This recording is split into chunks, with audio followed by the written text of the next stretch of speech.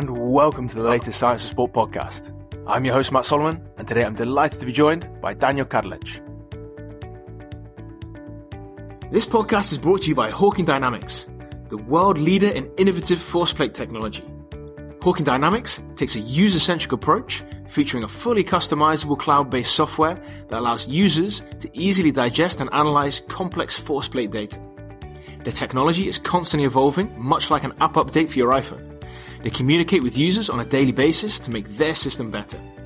In addition to all of that, they also offer some of the most competitive prices for bilateral force plates on the market, and they're the only force plate company offering a completely wireless system.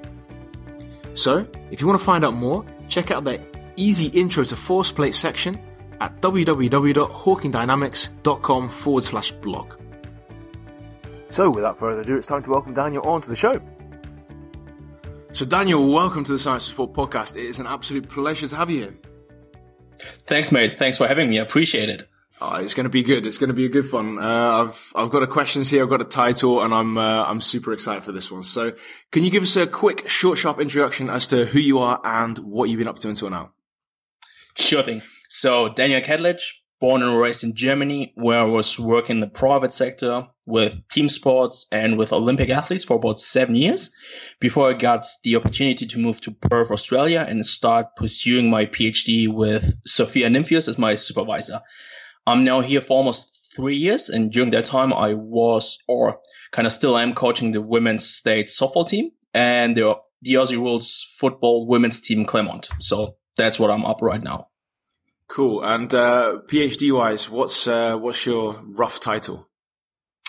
We are checking kind of like movement strategies of individual athletes, and if we can kind of cluster them into joint dominances.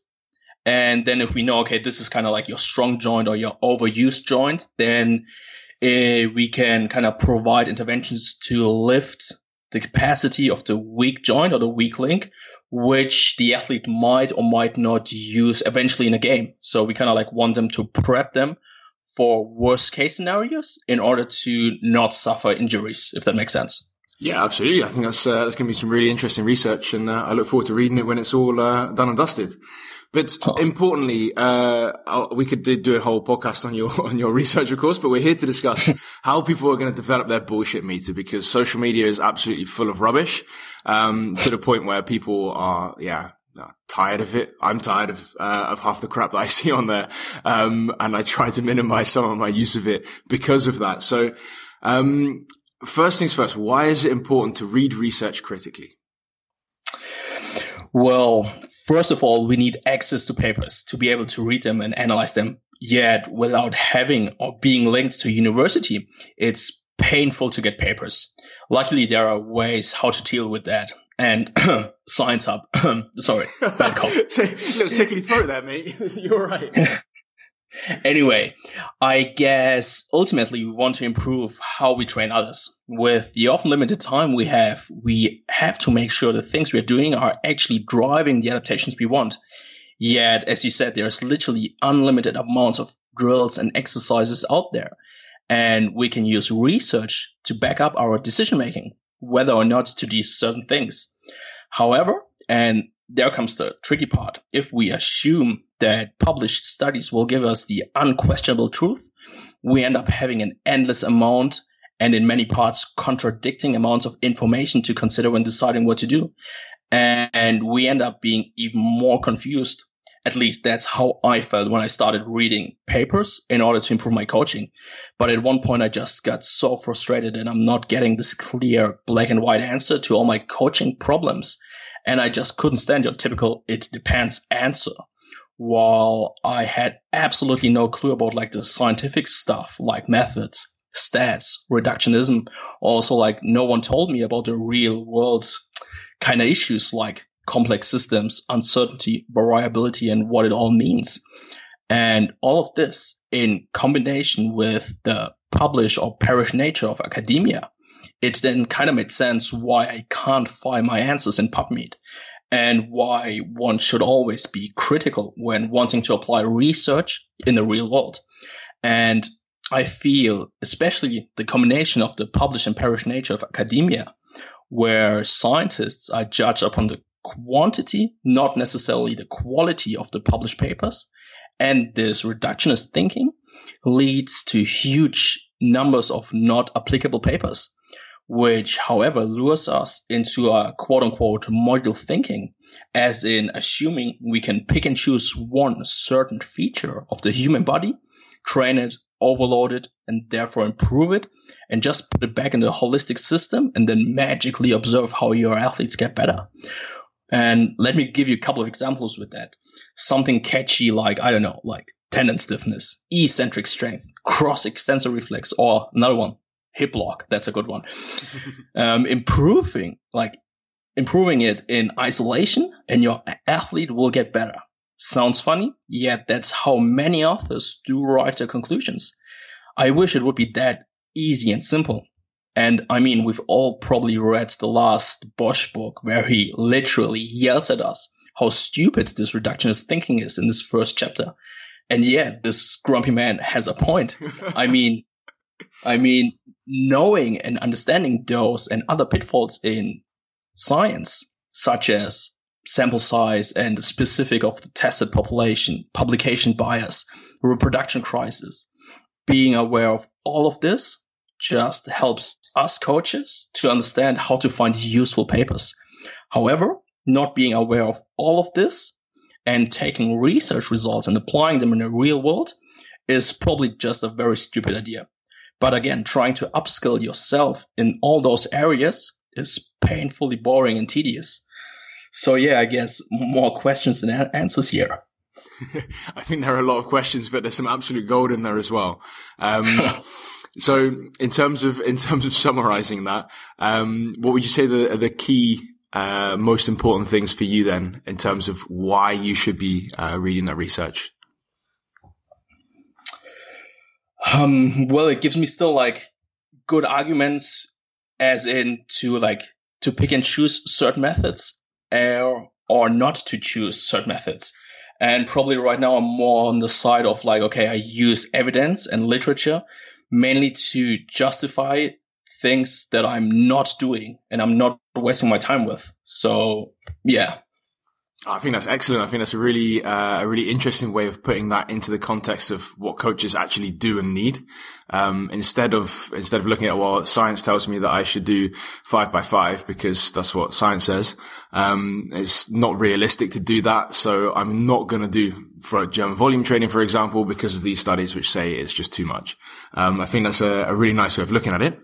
Can you give us some examples of what can happen when you fail to then read all this literature and analyze that critically? Well, probably one of the best examples, which is very close to me and the people that I work with, is how research in women is conducted, concluded, and translated into practice. I mean, we all know about the huge injury burden in women in sports are facing, with up to 10 times higher injury risks when compared to men. But where's this coming from? Well, according to most sports science papers, women are just built differently by nature, and therefore there's very little we can do about it. Just accept it. And with being built differently, it's often highlighted that differences in their anthropometrics exist, like, your bad Q angle, wider hips, or your intracondylar notch width, additionally to the sinister and evil menstruation cycle. Oh, and of course, women do have vastly different movement strategy, which are risky as. Well, that's how most papers are concluded. But can it be? Is it really that bad?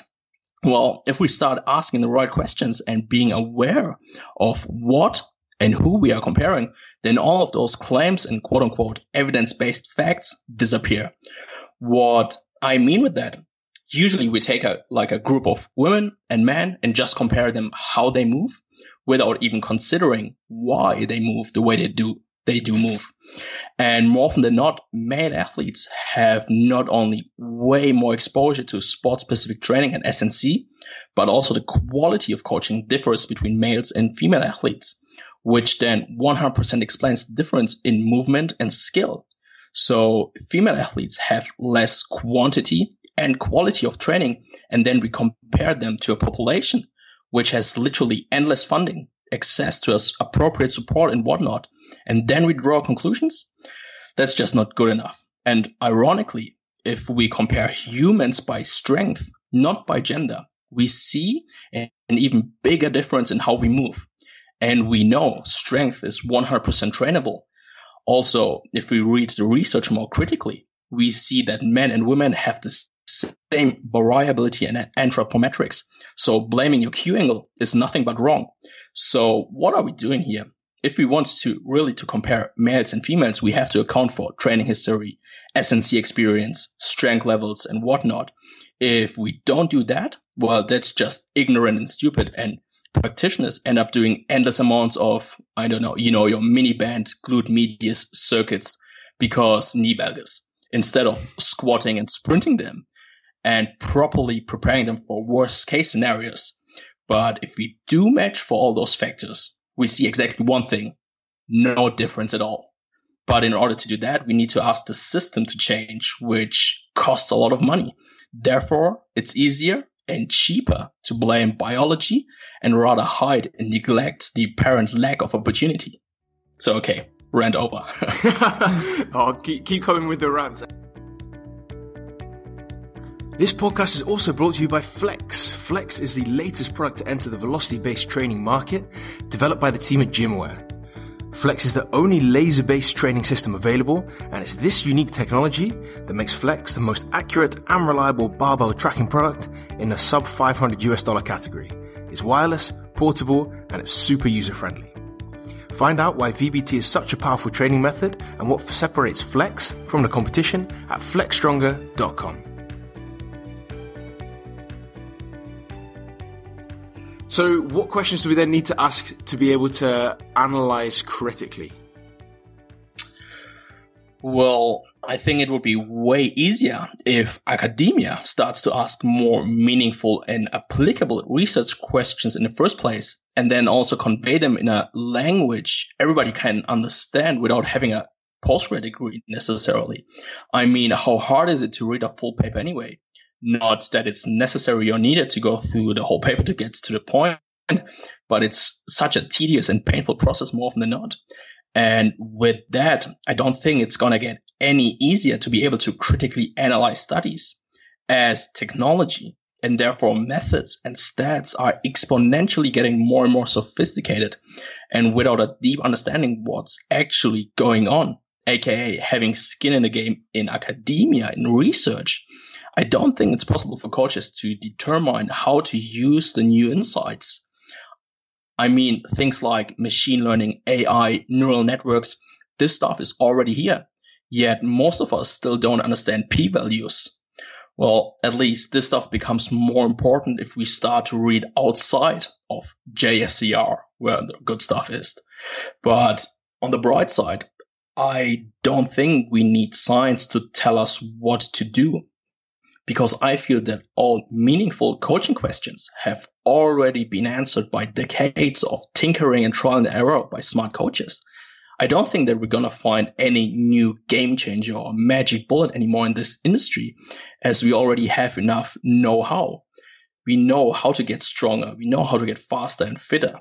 The next step where research can help us is getting more insights into the know why to choose or not to choose certain methods for the individual athlete in front of me.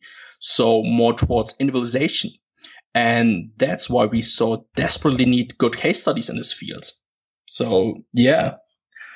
So is that then a move for science towards smaller numbers in terms of their study groups, but potentially more different studies? So when you look at an N=1 study with 20 rowers, for example, individually analyzing that data as opposed to as a group could be vastly different to the mean effects, for example. Oh, absolutely. Like, still many good results and insights from research studies are just like hidden like beneath the mean of the group and the standard deviation. And without posting those individual data trends, we don't know what's actually going on. Therefore, I feel like if you're honest enough, like, you have to post a data points of all individual athletes, in addition to your mean and standard deviation and stuff like that, obviously. But also, if you want to pursue more the case study side of things, we need just to account for more and more confounding variables to be able or to understand what's going on and like what's the training history of the athlete and how do certain training intervention then adapt. Yeah.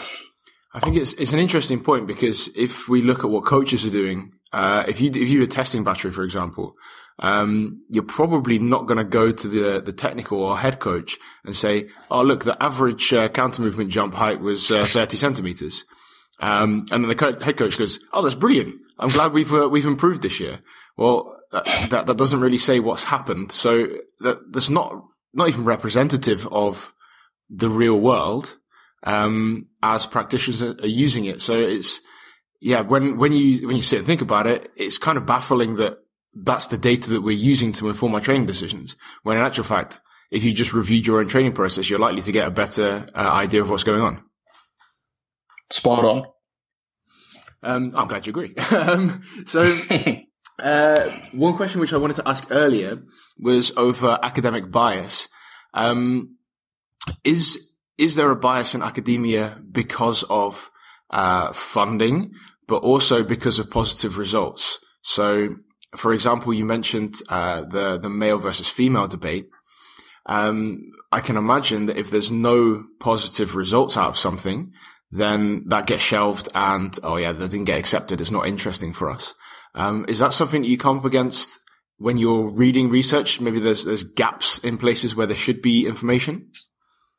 Oh, absolutely. Like if we see, or if you look at summaries about like research and how the results are, or in which way the results tend to be, like there is an abundance of positive results and significant results, while I don't know, like the numbers of negative findings is something like 5% across all sciences, which just can't be true, because there's at least as much things going on that are not significant, or there were no surprising findings can be found as your significant findings. And for us coaches, it's at least as important to know and understand what stuff does not work and what stuff does work. So yeah, I think that's an important one, leading us on to the next question at least, which is how you then apply information and research articles into your practice. So how do you then, with your bullshit meter, you've come in, you've worked out that methods might not be ideal,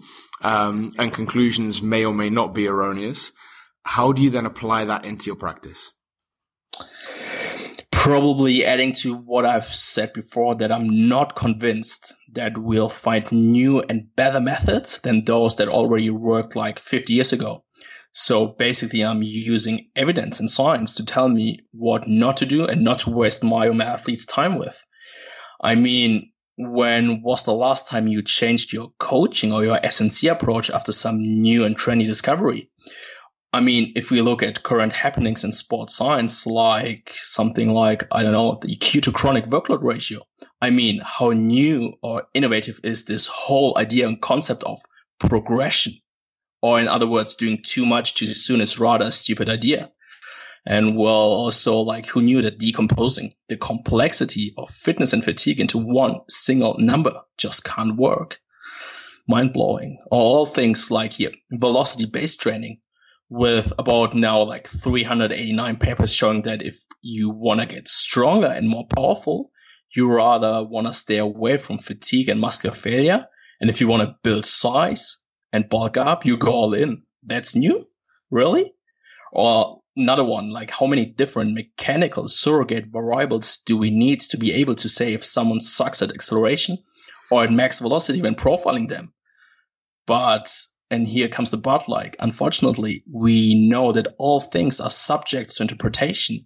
And this interpretation is a function of power or popularity or follower and not the objective truth. So yeah, I just wonder how much better our coaching is with all those quote unquote evidence-based practices now, when highlighting that the world record in all jumping events is about 25 to 30 years old. Where is your evolution here? I think that's a very good point, although maybe 25, 30 years ago, they might have been using some extra additional help, which might not have been tracked exactly how it might have been these days, although these days you might still get away with it.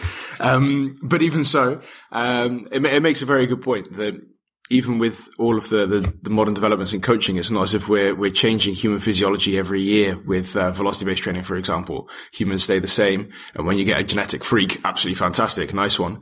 As long as you don't break them, they're probably going to do pretty well. So, fully agree. Thank you. Just to conclude, I want to ask you the most difficult question that we can imagine. And that is, what is the one thing that you see or do differently to the rest of the world? I rather look in the past to inform my decision making than in the future. What I mean with that, I think we've all seen, like on YouTube, the old training videos of Werner Günther, like the shot putter, where he's like jumping across the gym and like moving weights around. And I think, like, as long as we're working with sports or with athletes that are moving on two legs, doing nothing but all those exercises we see in this video, which is like 30 or 40 years ago, we at least do nothing wrong in our programming. So basically that's breaking training down into its simplest components, the things that really will make a difference, and getting rid of all of the rest of the shit. Exactly. Like, also like this mindset or this idea about like chasing the 1%ers and trying to find the extra nudge to like improve performance. I feel this is such a stupid idea, because the moment you focus on the 1%ers and trying to like understand how to implement them in your training, you will inevitably fail to optimize your 99%ers, your basics, your traditional methods that always worked, still are working, and always will be working. So yeah, I'm not a fan, not at all. I think that's an excellent way to conclude. So Daniel, massive thanks for your time today. I really appreciate it. Oh, thanks for having me. It's an absolute pleasure.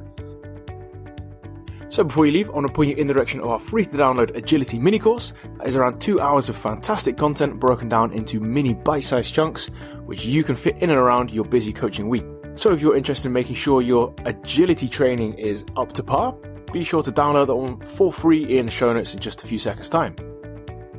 And if you've enjoyed today's podcast, be sure to hit the subscribe button on whichever sender you're listening to. That means you won't miss out on next week's fantastic episode. So that's it. Once again, a massive thanks from me. I'm Matt Solomon for Science of Sport, and I'll speak to you next week.